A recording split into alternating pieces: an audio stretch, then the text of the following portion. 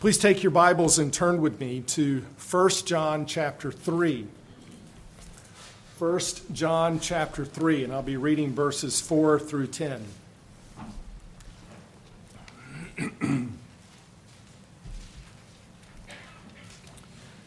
first epistle of the Apostle John, chapter 3, beginning in verse 4, hear the word of God. Everyone who practices sin also practices lawlessness, and sin is lawlessness.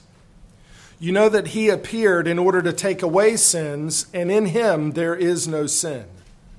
No one who abides in him sins. No one who sins has seen him or knows him. Little children, make sure no one deceives you. The one who practices righteousness is righteous, just as he is righteous. The one who practices sin is of the devil, for the devil has sinned from the beginning. The Son of God appeared for this purpose, to destroy the works of the devil. No one who is born of God practices sin because his seed abides in him, and he cannot sin because he is born of God. By this, the children of God and the children of the devil are obvious. Anyone who does not practice righteousness is not of God, nor the one who does not love his brother. Well, having preached on the subject of the doctrines of grace, historically known as the 5 points of Calvinism, we've been considering why the doctrines of grace matter. How do these truths affect us? What practical effect do they have on our lives and upon the church? We began by considering how the doctrines of grace affect worship. The doctrines of grace ignite humble, reverential, joyful worship to God and a fervent pursuit of the glory of God in one's life. And so we considered how the doctrines of grace stir us up to worship. Then we saw how the doctrines of grace affects one's worldview, how we understand the world that we live in. The doctrines of grace explain why God made the world, what's wrong with the world, what the hope is for the world in Christ, in the gospel, and what the end of all things is, to the praise of the glory of his grace for all eternity. And then we saw how the doctrines of grace affect evangelism and missions. The doctrines of grace, we saw, stir us up to obey the mandate to preach the gospel because we understand the glory of God and the sovereignty of God. We know that it is about the glory of God and the salvation of sinners, and that he is bringing that about. He is saving his elect. And so we're stirred up to obedience to preach the gospel. We saw that the doctrines of grace keep us faithful to the message because we have a clear understanding of the gospel of God, good news to sinners. We don't change the message. And we understand the grace of God, that salvation is by grace alone. And so we proclaim that message. And the doctrines of grace keep us faithful to that message. We saw that the doctrines of grace call us to trust the biblical means of evangelism because we understand the powerful work of God in regeneration. We don't trust man's methods and man's means, but the God-ordained means. He does a work how? Through the Word of God. It is through the general call, the proclamation of the gospel, that he makes spiritually dead sinners alive.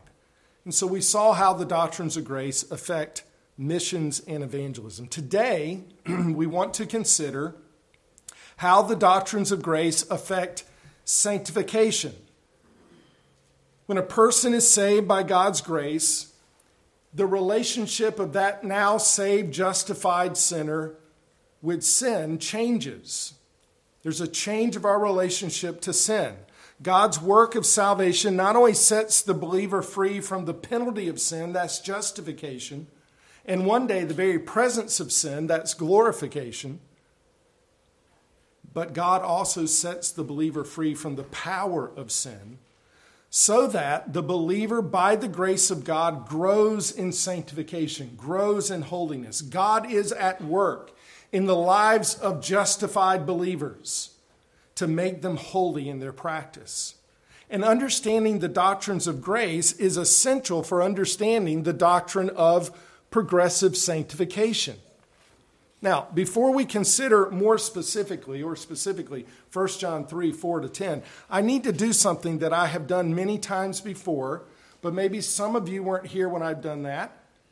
Maybe some of you, young people, were here, but you didn't have ears to hear or didn't understand, and as you're hearing the Word of God preached, you're putting things together, or even for us adults, that happens. So it's important for me to lay this foundation again before we get into the specifics of 1 John 3, verses 4-10, to see how the doctrines of grace affects our sanctification.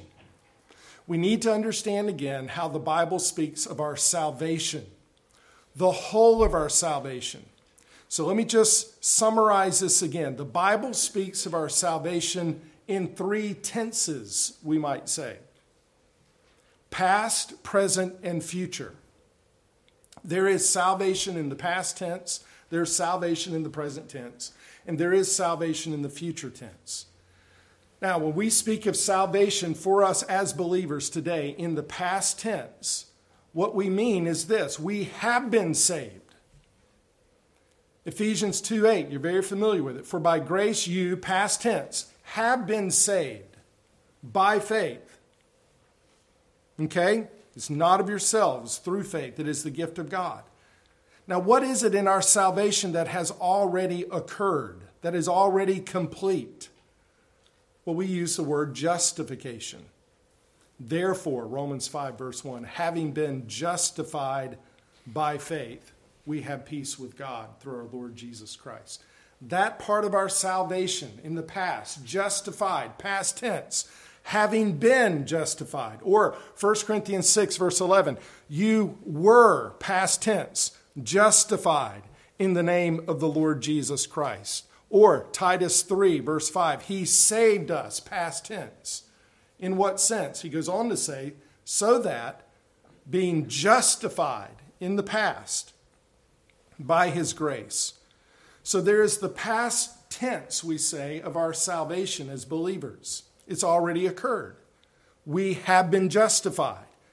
Now, justification is the legal, judicial act of God whereby he instantaneously pardons, forgives a person of all his sins and declares him to be righteous, only on the basis of the imputed righteousness of Christ to his account, and that by grace and grace alone, not on the basis of works.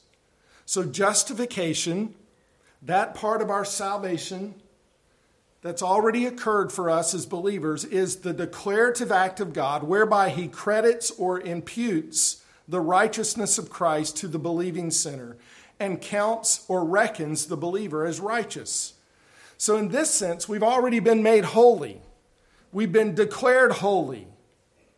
The word holy, the family of words in the New Testament, the Greek words, is the word hagios.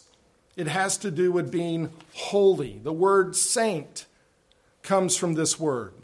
Now, saint in English doesn't sound like hagios or holy, our translation of that, because our word saint comes from the Latin word sanctus.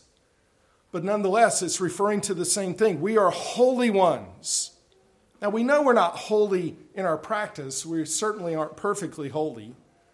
But we have been declared holy. We have been declared righteous because God has imputed the righteousness of Christ to our account. So the Bible teaches about holiness. God is holy. I am unholy. I cannot be holy myself. And therefore, a holy God sets his holy wrath on unholy sinners. But because of his great love and mercy, God sent his Son, the Holy One. The Holy One lived a holy life, a sinless life, and he died a propitiatory death, bearing the wrath that our sins deserve. And those who place their faith in the person and work of Jesus Christ are declared holy because the holiness of Jesus, the righteousness of Jesus, is credited to their account. So again, this is what God has done in salvation for us as believers. We have been justified. It is a legal act of God. Those who are guilty in the holy tribunal of God are declared to be righteous and not guilty. It is a declarative act. And the word declared is important. I'm not actually completely holy in my practice. I'm a sinner still. But he declares me to be righteous. God, in the words of Romans 4, verse 5, justifies, declares righteous the ungodly. And so we are just in the sight of God. We're righteous in the sight of God because we're clothed in the righteous robes of Christ. So in that sense, we have been saved. We have been justified. So that part of our salvation is past tense. Thus we are reconciled to God. Our sins are forgiven. We've been rescued from the wrath to come. We have eternal life. In this way, we have been saved. Now, when you look in the book of 1 John, for example, and you say, where would I go to find things that refer to, or verses that refer to, our justification? Well, 1 John 2, verses 1 and 2. My little children, I am writing these things to you so that you may not sin. And if anyone sins, because we will, we're sinners still, we have an advocate with the Father.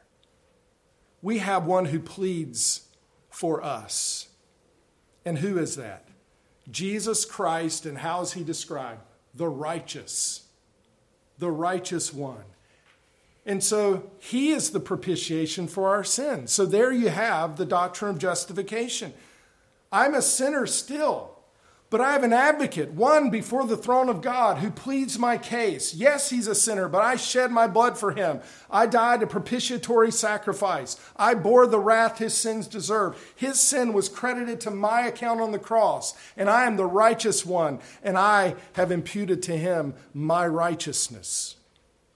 And so you find that here in 1 John and in other places as well. Your sins have been forgiven, he says of these justified sinners in 1 John 2, verse 12. The blood of Christ cleanses us from all unrighteousness, 1 John 1, 7.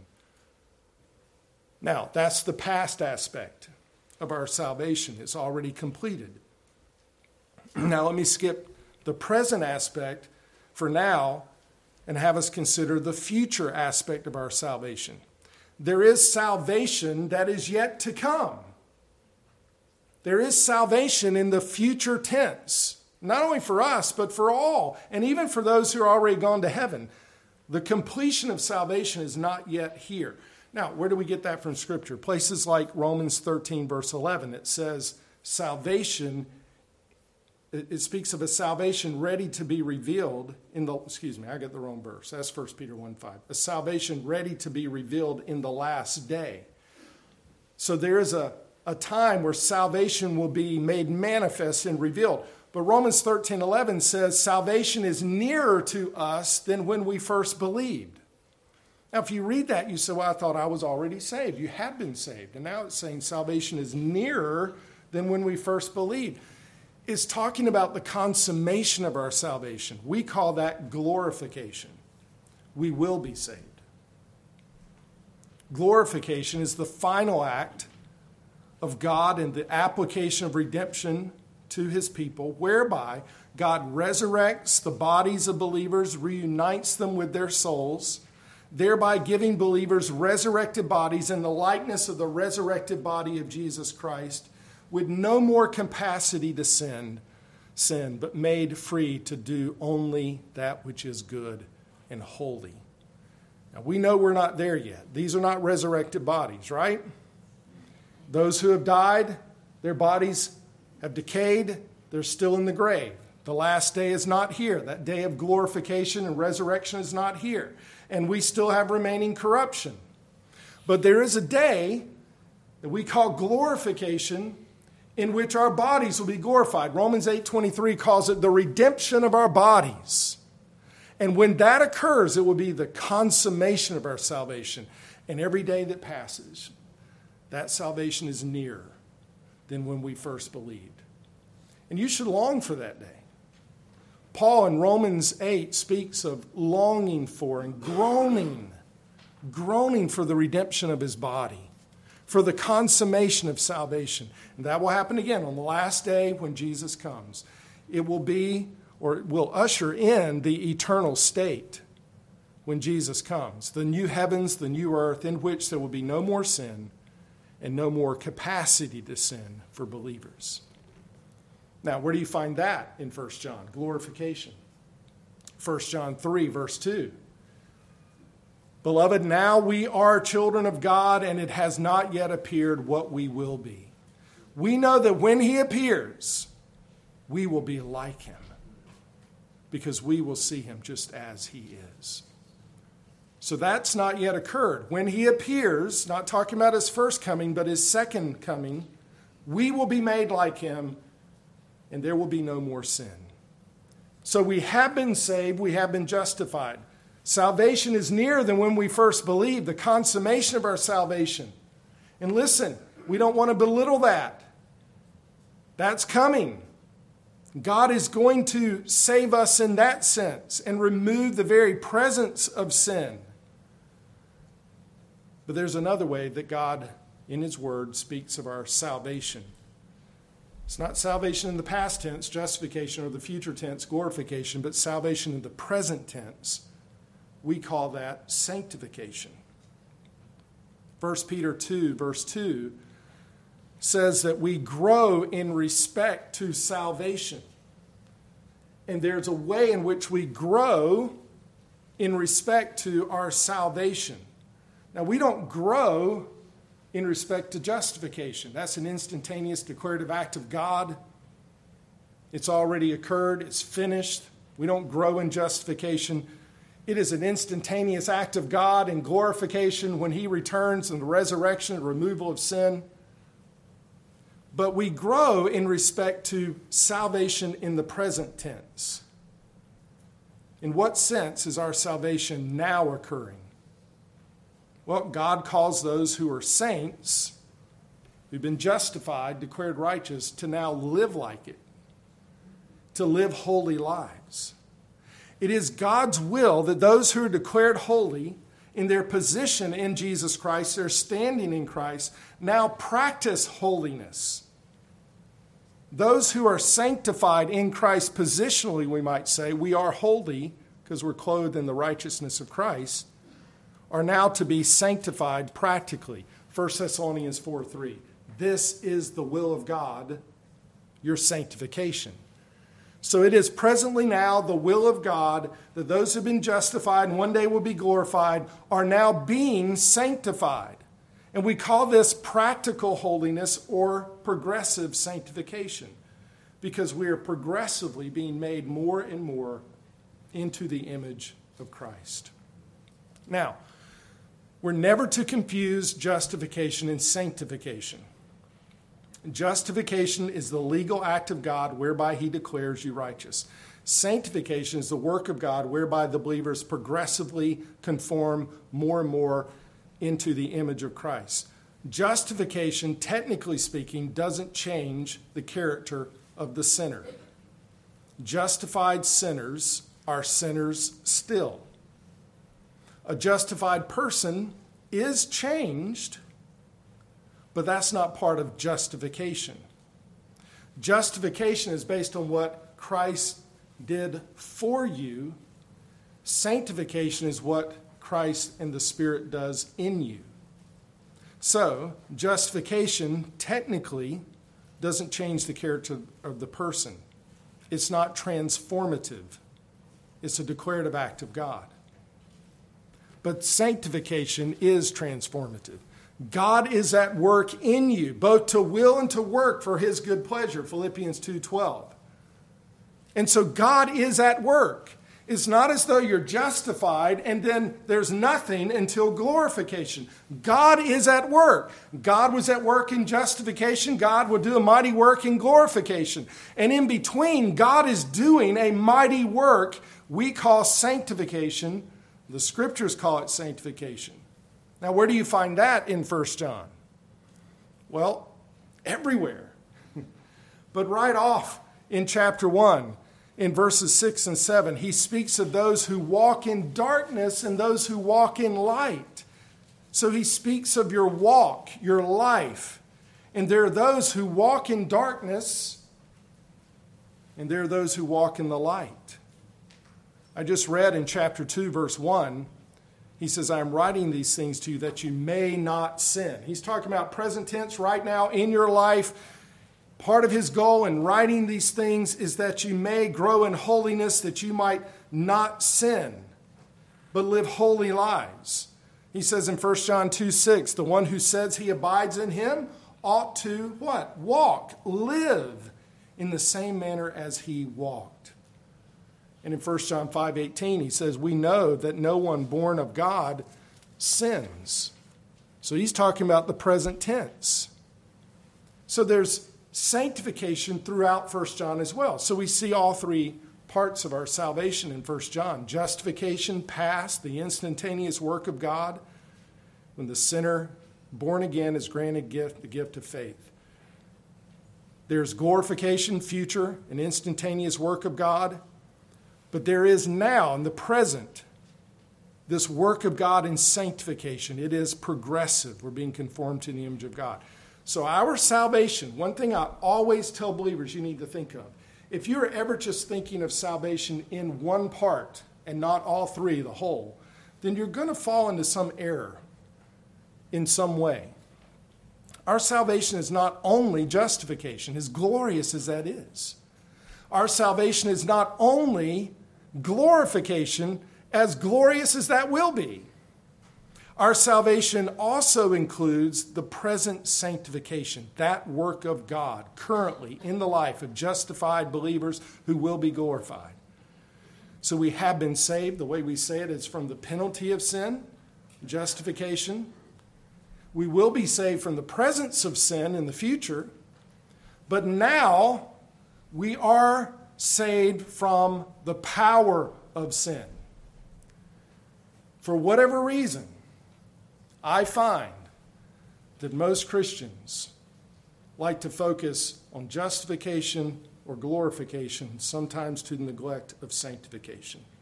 They want to praise God for his work of justification and look forward to that day in which he will be marveled at by his saints in glorification, and somehow diminish the work of God in sanctification. And when we do so, we're not giving praise to God for the glory of his grace in salvation. All three, don't ever neglect glory in God's grace in all three. Now, understanding the doctrines of grace shows us that the God who saves from the penalty of sin, and one day the very presence of sin, is also saving us from the power of sin, the dominion of sin. In fact, he has done so. But he is then bearing that out in practice in our lives. The doctrines of grace have implications for what happens between justification and glorification, namely our sanctification. Our sanctification can't rightly be understood unless we understand total depravity that I preached on, limited atonement, the doctrine of the atonement, the perseverance of the saints. All these doctrines of grace have an impact on our understanding of progressive sanctification. And I submit to you that understanding the doctrines of grace is essential for understanding the doctrine of progressive sanctification. Now our text, 1 John 3, verses 4 to 10, will aid us, I think, in seeing this. This isn't a complete exposition of all these verses, but it will help us to see how understanding the doctrines of grace helps us then understand our sanctification. So as we look at these verses, 4 points to help us navigate. First of all, the definition of sin. Secondly, the devil and sin. Thirdly, the dominion of sin, and we can add the devil because we'll see the relationship of the two, the dominion of sin and the devil. And then finally, the defeat of sin and the devil. So the definition of sin, the devil and sin, the dominion of sin and the devil, and the defeat of sin and the devil. Look in 1 John 3, verse 4, and we see there a definition of sin. As John here purposes to define it, he says it this way: everyone who practices sin also practices lawlessness, and sin is lawlessness. So he gives us a type of a definition of sin, but it's somewhat unique. Sin is lawlessness. When you look throughout the scriptures, you don't find in other places sin described and defined in this way. Now, if you have the King James Version, it says, "For sin is the transgression of the law." And it is true that sin is the transgressing of God's law. So when you break a commandment of God, that is a definition of sin. What is sin? It is the transgressing of God's law. But what John is saying is actually more than that. Sin is lawlessness. The Greek word for lawlessness is anomia. It comes from nomos, law, with the alpha primitive, without law, but it doesn't mean you're without law. It means you're living as a lawless person. So sin is transgressing the law of God. But what is in mind here is more than just an act of breaking the law of God, as serious as that is. The Apostle John is defining sin as a state or condition, not just an act. Here he describes a person who defies God and defies God's moral law. When he says, everyone who practices sin practices lawlessness, and sin is lawlessness, he is describing a heart and a life that has hatred and disdain for God and his moral law. What he is describing here as lawlessness is the assertion of the sinner's will against and in defiance to God himself. It is the rebellion against God that characterizes those who have not been born of God. In the words of Psalm 12, verse 4, it describes this lawlessness, this defiance in this way. Our lips are our own. Who is Lord over us? We are our own Lord. This is a defiance against God. This is a lawlessness. Is it any wonder that, by the way, the man of lawlessness described in 2 Thessalonians verse 4 is described this way: he opposes and exalts himself above every so-called God or object of worship, so that he takes his seat in the temple of God, displaying himself as being God. He's called the man of lawlessness because he defies God. He defies the moral law of God. And that's what sin is. It's defying the law of God. This is the essence of sin. I will not have God as Lord over me. I am my own Lord. And this lawlessness is a state of rebellion against God. So the Apostle John says that a person who practices sin also practices lawlessness because sin is lawlessness. So I want you to understand, it's important for you to interpret the rest of the verses by that definition. This state, this condition of lawlessness, defiance against God himself and his moral law. So we see the definition of sin given by the apostle here in verse 4. But notice that the apostle John draws a parallel between this practicing of sin, this lawlessness, with the devil himself. To be in this state of lawlessness is to be like the devil. So consider, secondly, the devil and sin. Look in verse 8. He says, the one who practices sin, now that sounds like what he said in verse 4.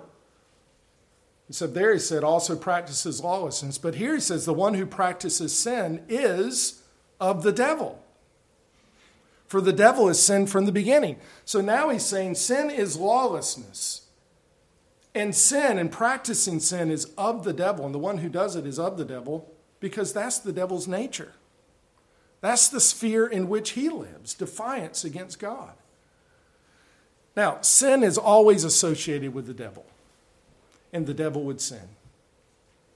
Sin is lawlessness and rebellion against God, and the devil is the epitome of lawlessness and rebellion against God. He is the enemy of God.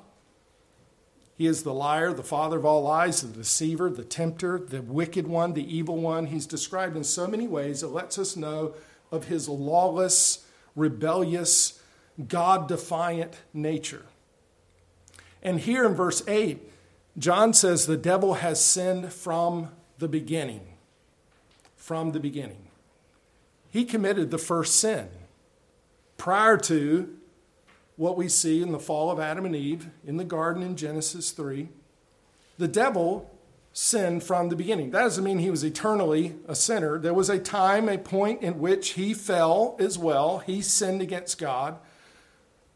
So the devil has sinned from the beginning. And he tempted Adam and Eve in the beginning. And he continues to tempt others to sin. So the devil has sinned from the beginning, and he continues to sin until this day. Jesus said that in John 8:44. He was a murderer from the beginning, speaking of the devil, and does not stand in the truth because there is no truth in him. Whenever he speaks a lie, he speaks of his own nature, for he is a liar and the father of lies. The very nature of the devil is nothing but wickedness. Therefore, whenever he speaks, he lies, he deceives. And even when he technically speaks the truth, it's from the motive to deceive in some way. For the devil is the father of lies, and his motives are always evil. Now, may I remind us all that sin may be enticing, but when we associate with sin, when we commit sin, there's a sense in which we associate with the one who has sinned from the beginning. But what John is saying here is to be in this state of lawlessness, of practicing sin, is to be also of the devil, he says. Of the devil. So we see his definition of sin, then we see his association of sin with the devil, but thirdly, we see in this passage the dominion of sin in the devil. When he says the one who practices sin is of the devil, we see here something of the sphere, the state of the sinner, the dominion of sin, the dominion of Satan, of which the unregenerate, unsaved sinner is a part. So the one who practices sin is practicing this lawlessness, this defiance against God.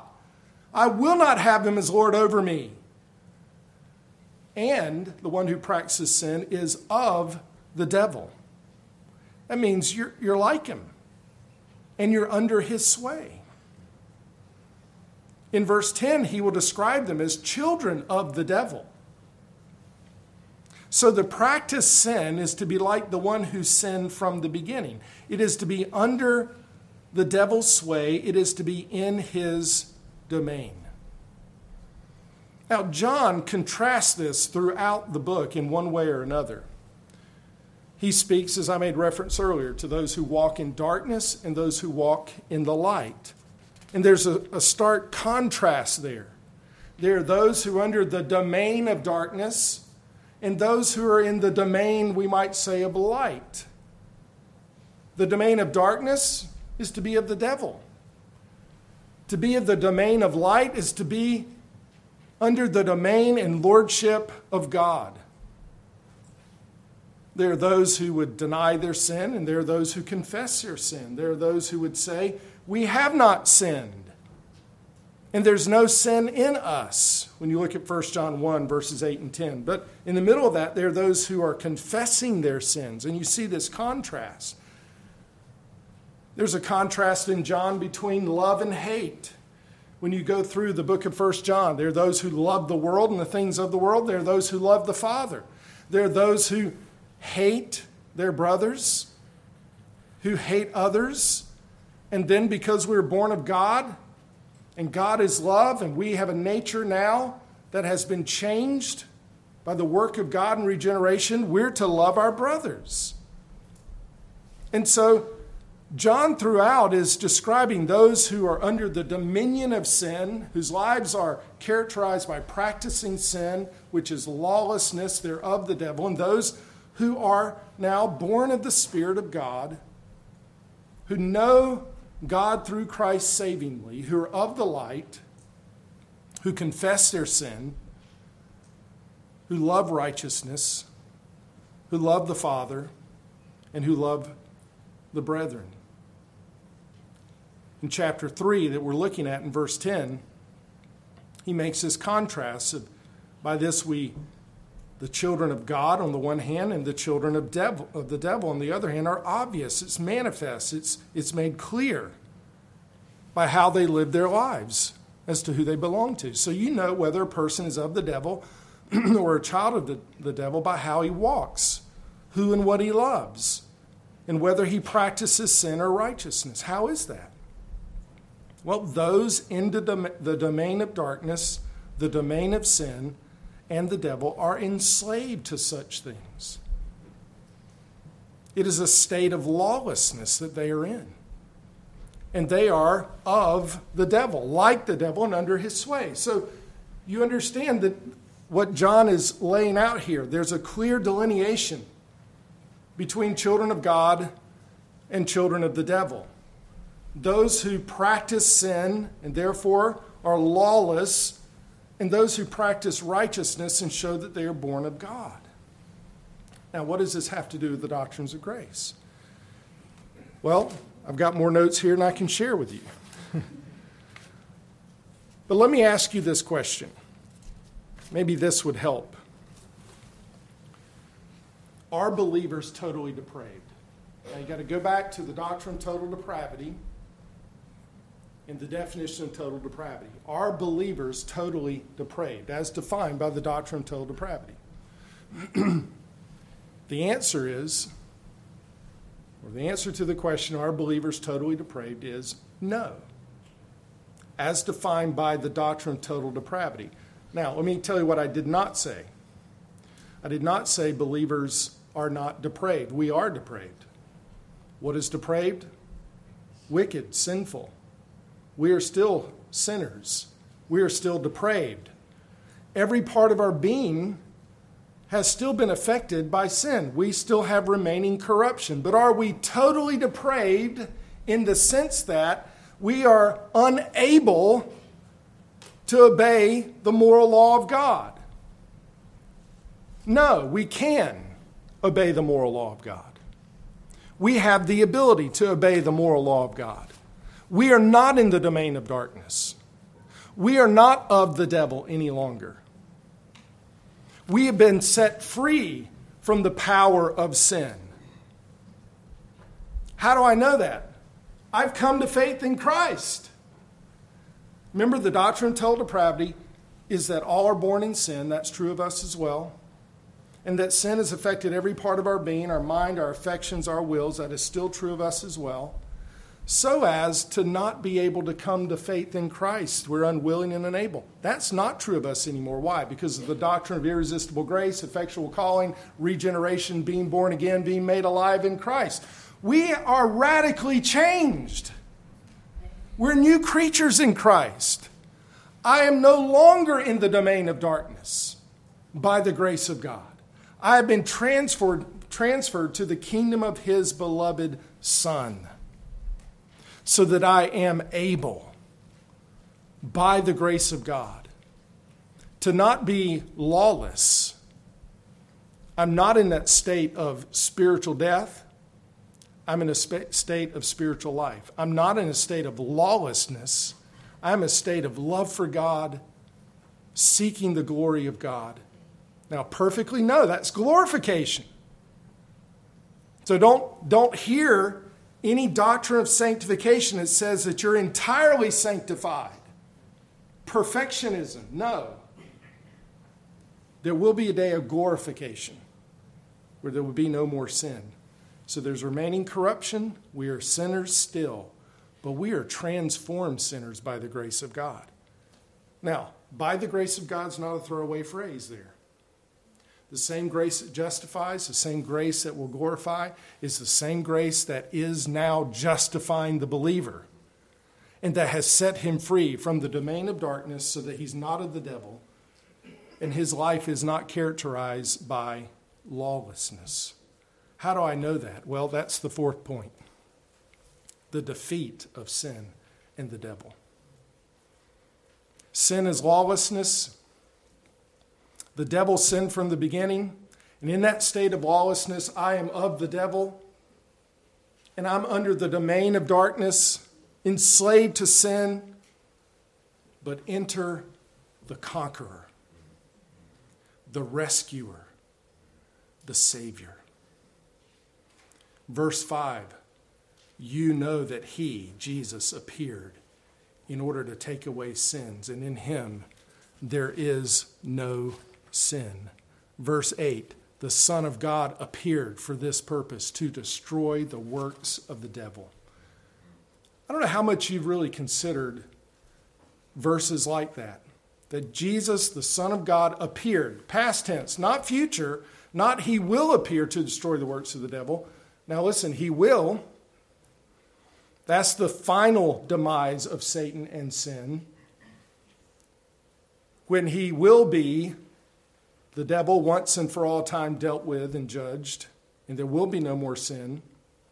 Okay, so there is that. But here it speaks of when he came and appeared the first time, he destroyed the works of the devil. So enter the conqueror, the rescuer, the one who now saves me from that domain of darkness. In verse 4, it's spoken of this way. You know that he appeared in order to take away sins, and in him there is no sin. So here we see the Son's work.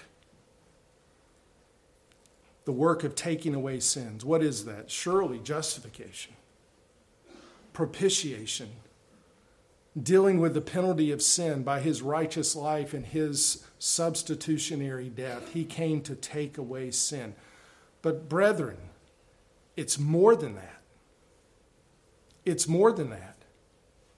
In Romans 6, if you've been united with Christ, if you have union with Christ, if you have placed your faith in him, and you've been baptized into Christ, talking about that spiritual union with Christ, then you've been baptized and identified with Christ in his death, burial, and resurrection. And what does it say in Romans 6? It says, so that you are no longer slaves of sin.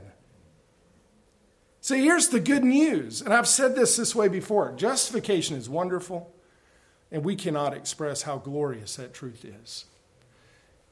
And glorification is wonderful. We cannot express how glorious it is. But if you were to ignore the doctrine of sanctification, that we have been rescued from the power of sin, so that although I'm justified, I am just as I was, enslaved to sin, of the devil, spiritually dead, you'd say you can't say that and say you're justified. I know, because that's not reality.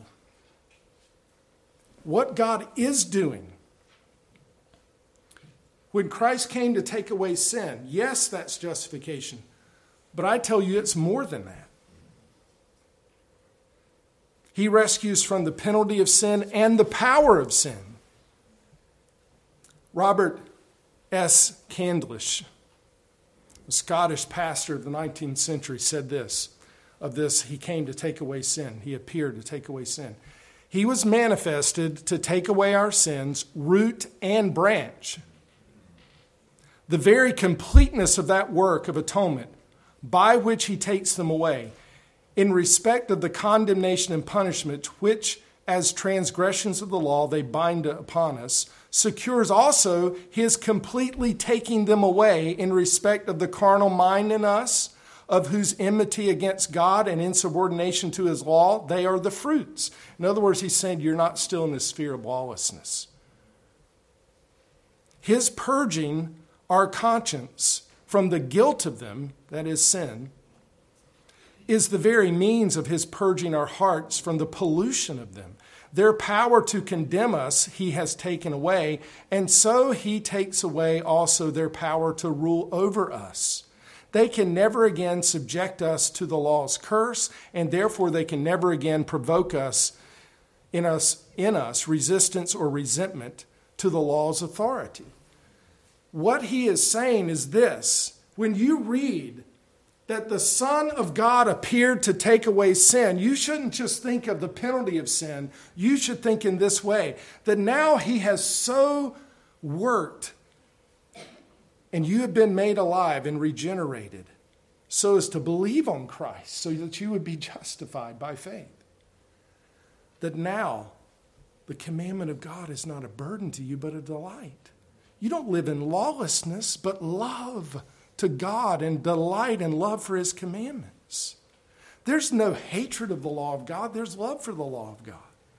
He goes on to say, Nor is this all. In virtue of his being manifested to take away our sins, we receive the Holy Ghost.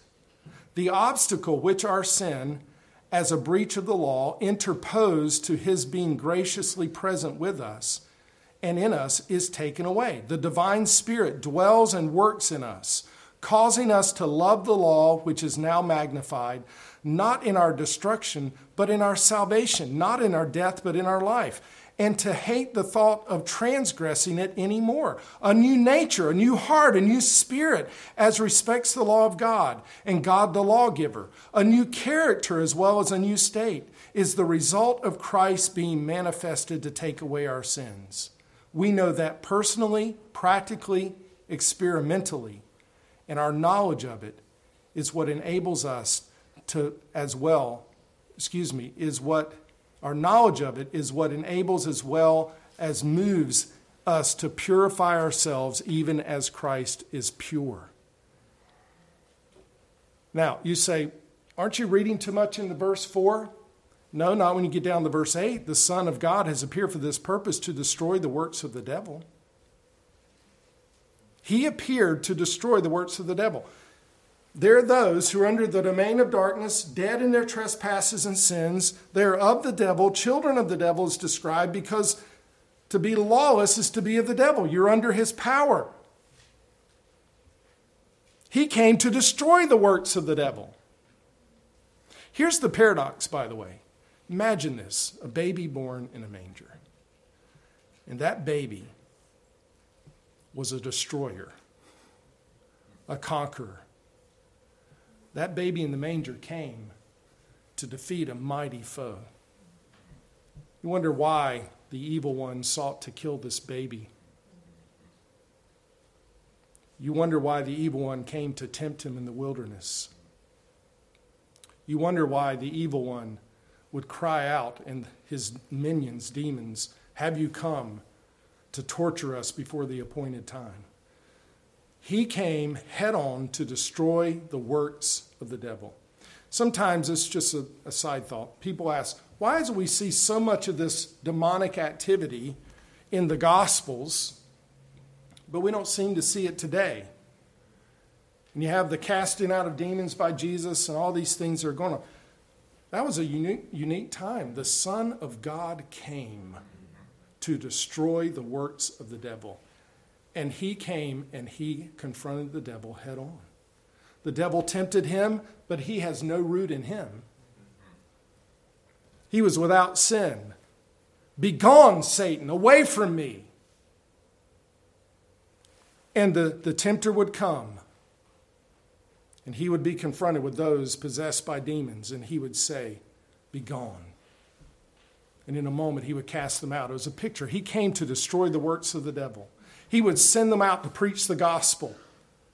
And in the salvation of sinners, those who would believe, Satan was falling from heaven, as it says. He calls sinners out of the domain of darkness. He sets the captives free. The Son of God appeared for this purpose, to destroy the works of the devil. But not only the Son's work, but the Spirit's work. Look in verse 9. No one who is born of God practices sin. When you read the words born of God, you should hear born of the Spirit. You should hear the words of Jesus in John 3. You must be born again, Nicodemus. You must be born of the Spirit. This is the work of regeneration, being born again, being made alive in Christ. This is what we talked about, irresistible grace, effectual calling, that work of God at his appointed time, when his elect hear the gospel, that he chooses to make them alive.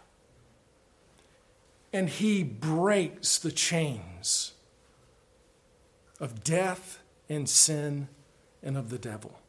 And he sets the captive free. And the Spirit who makes that sinner alive and grants him faith in Christ and justifies him, indwells him, so that that one is no longer characterized by lawlessness. He now is under the domain or kingdom, of his beloved Son. This is a mighty work. When that takes place, And listen, this is what is taking place in the life of the believer. And here's how you should think about your sanctification. That is the Son of God and the Spirit of God destroying the works of the devil. Now again, you may not think of it this way, but I think it's because in many cases, we don't really understand and have not really dwelled on and studied the way we should in all of its fullness in the Scriptures what this work of God in sanctification is to the praise of the glory of His grace. When you were born again, it was a radical change from death to life, from disobedience to obedience, from hatred of the law of God for love to the commandments of God, from death to life, from being of the devil to of God, from the domain of darkness to the kingdom of His beloved Son. And what takes place? There is, in one sense, in that work, a change of character. Now, we said it's progressive sanctification, but there is immediately, in that work of regeneration, a change of disposition toward God, His law, His word. Immediately. How do I know that? Well, I know it a lot of ways, but let me give you an example. The thief on the cross that was saved. Two thieves on the cross, both were hurling insults as well at the Savior, but then as they see Jesus die on the cross, one confesses his sin and believes on Christ. And then he says to the other thief that he just previously joined in with hurling abuse at Christ, save us. If you save yourself, save us. And he's insulting Christ to, we deserve this punishment. But this man does not. There's immediate change. And what you see, even in his disposition toward Christ, is the domain of darkness has been broken. The works of the devil were destroyed, even as Jesus hung on the cross in the life of that believer, that thief who believed on Christ. And that's what happened when you were saved. You know, Robert Candlish said, we know it experientially. Now looking back and interpreting, I know it. I didn't understand it, but now I know it. When I was saved at 17, there was a new person, a new creation in Christ. And I didn't understand it in these terms, but what happened is I came out of death into life, the domain of darkness into the kingdom of His beloved Son. And there was a radical change that took place. Salvation is about change. Our relationship to God has changed. We have fellowship with Him. We've been reconciled to Him through the blood of Christ. We've been justified. And now we have peace with God. We go from unbelief to faith in Christ. We go from Jesus as our judge to Jesus as our advocate and our righteousness. There's a change of relationships that takes place. And John focuses on that. We are ones who once were, in the words of Titus, Paul in Titus 3, verse 3, you once were hateful, hating one another. And he says, you know what? You know that you know Him because now you love the brethren. And there's a change. Now you have fellowship with those who've been redeemed by the grace of God. That relationship has changed. Your relationship with the world has changed if you're a justified believer. You once were of the world, and you walked according to the course of this world, Ephesians 2, verse 2. You lived in the lust of your flesh, indulging the desires of the flesh and of the mind. You loved the world, the things in the world, the lust of the flesh, the lust of the eyes. You were characterized by the boastful pride of life. And in salvation, there's a change. And now there's a holy hatred of those things. Now again, it's progressive and you're growing as you understand the will of God and the work of the Spirit in you to sanctify you. But now you're those who overcome the world. 1 John 5, verse 4. And who is the one who overcomes the world but he who believes that Jesus is the Son of God? Our relationship to the devil has changed. The whole world lies in the power of the evil one, 1 John 5:19. But now for the believer it says, you have overcome the evil one. 1 John 2, verse 13. We're no longer children of the devil, but children of God. And that is manifested by you no longer practice sin, for sin is a lawlessness. But you're a new creature in Christ, born again of the Spirit. And therefore, you're not characterized by practicing sin, which is lawlessness. No, you're characterized by one who loves and delights in the law of God. Yes, is there a battle? That's another sermon. Of course there's a battle. Glorification hasn't taken place. And so there is a battle. But there's a change of my relationship to the world, to the devil, and to sin. I'm no longer a slave of sin. I no longer live a life of lawlessness. And this is what happens in regeneration. This is how the doctrines of grace, and in particular when we think about the work of regeneration, irresistible grace, effectual calling, being born again, made alive in Christ, if all that doesn't just bring to your mind the import of Scripture, dig into Scripture. Because that impacts how you live today. Because before that, you were able to sin and able to not sin. Wait a minute, let me make sure I got that right. Able to sin and able not to sin. Yes, unable not to sin. You could only sin. Augustine said this, and I've forgotten the exact things because they're tongue twisters. But the reborn, regenerated person is able to sin. I still have remaining corruption, but I'm able not to sin by the grace of God. Some believers who don't know that you have been changed and your relationship to sin has been changed. You are no longer characterized by lawlessness. You're no longer of the devil, in the domain of darkness, in a state of spiritual death, but a state of spiritual life. Don't understand that you're able not to sin.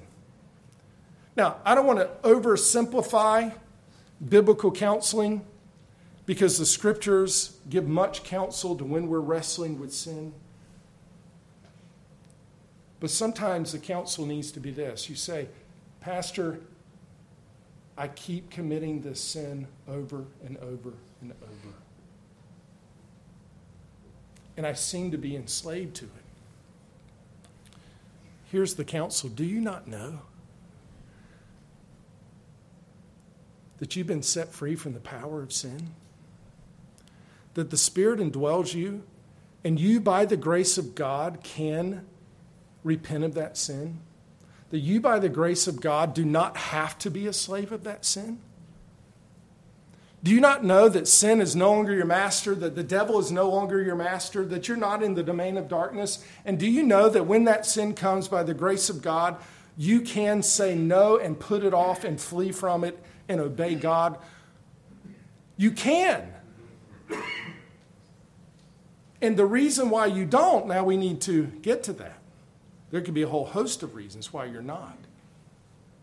But if you don't understand the principle that you as a regenerated believer in Christ are now a slave of Christ, set free from the power of sin, then you will continue to walk in it. And John simply puts it this way. It's so delineated, it's so clear. You're no longer of the devil, that he who practices sin is of the devil. If you're practicing sin, then it's evident that you must be of the devil, that you're still in that state of lawlessness. And so he says, by this the children of God and the children of the devil are obvious. Anyone who does not practice righteousness is not of God, nor the one who does not love his brother. If you've been born of him, you can't live in that state of lawlessness anymore.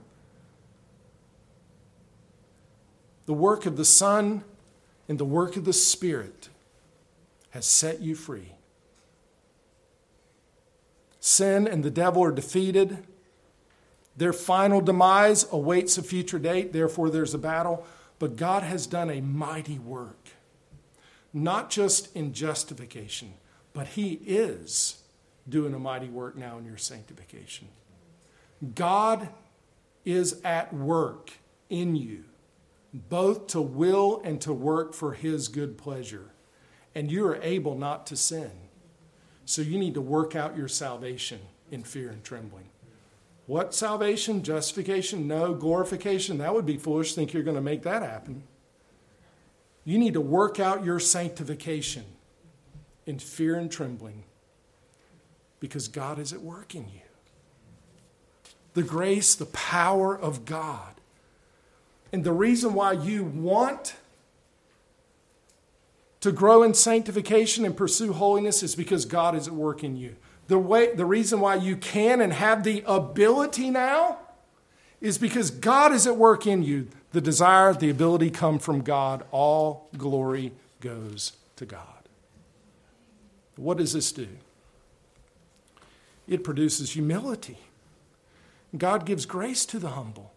And it creates worship. And they're all tied together. Oh, take my life and let it be consecrated, Lord, to thee. Let my whole life be worship. But you see, the Arminian view says faith is really rooted in man's ability.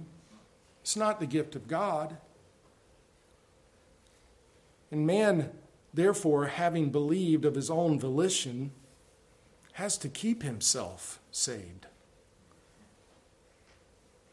And therefore, he's trusting his ability. I'm trusting in the Son of God who destroyed the works of the devil.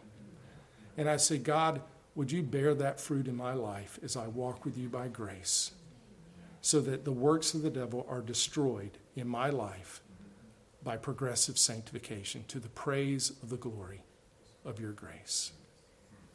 Let's bow our heads together in prayer. Father, there's so many things, and one sermon never seems to be enough.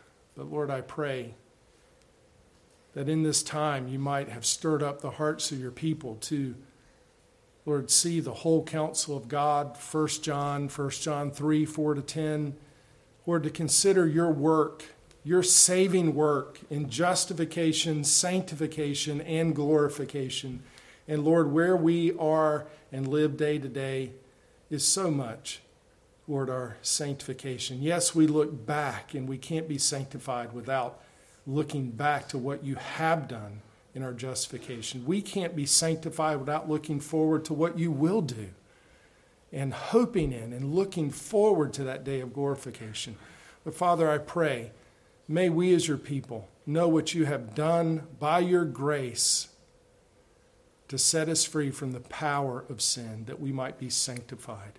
And again, that it would all be not to us, not to our praise or glory, for we are sinners still, but to the praise of the glory of your grace.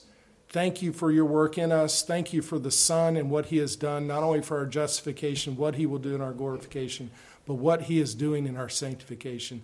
And thank you for the Spirit's work, not only in causing us to be born again, but causing us to be sanctified and at work in us to complete what you've started. We pray in Jesus' name. Amen.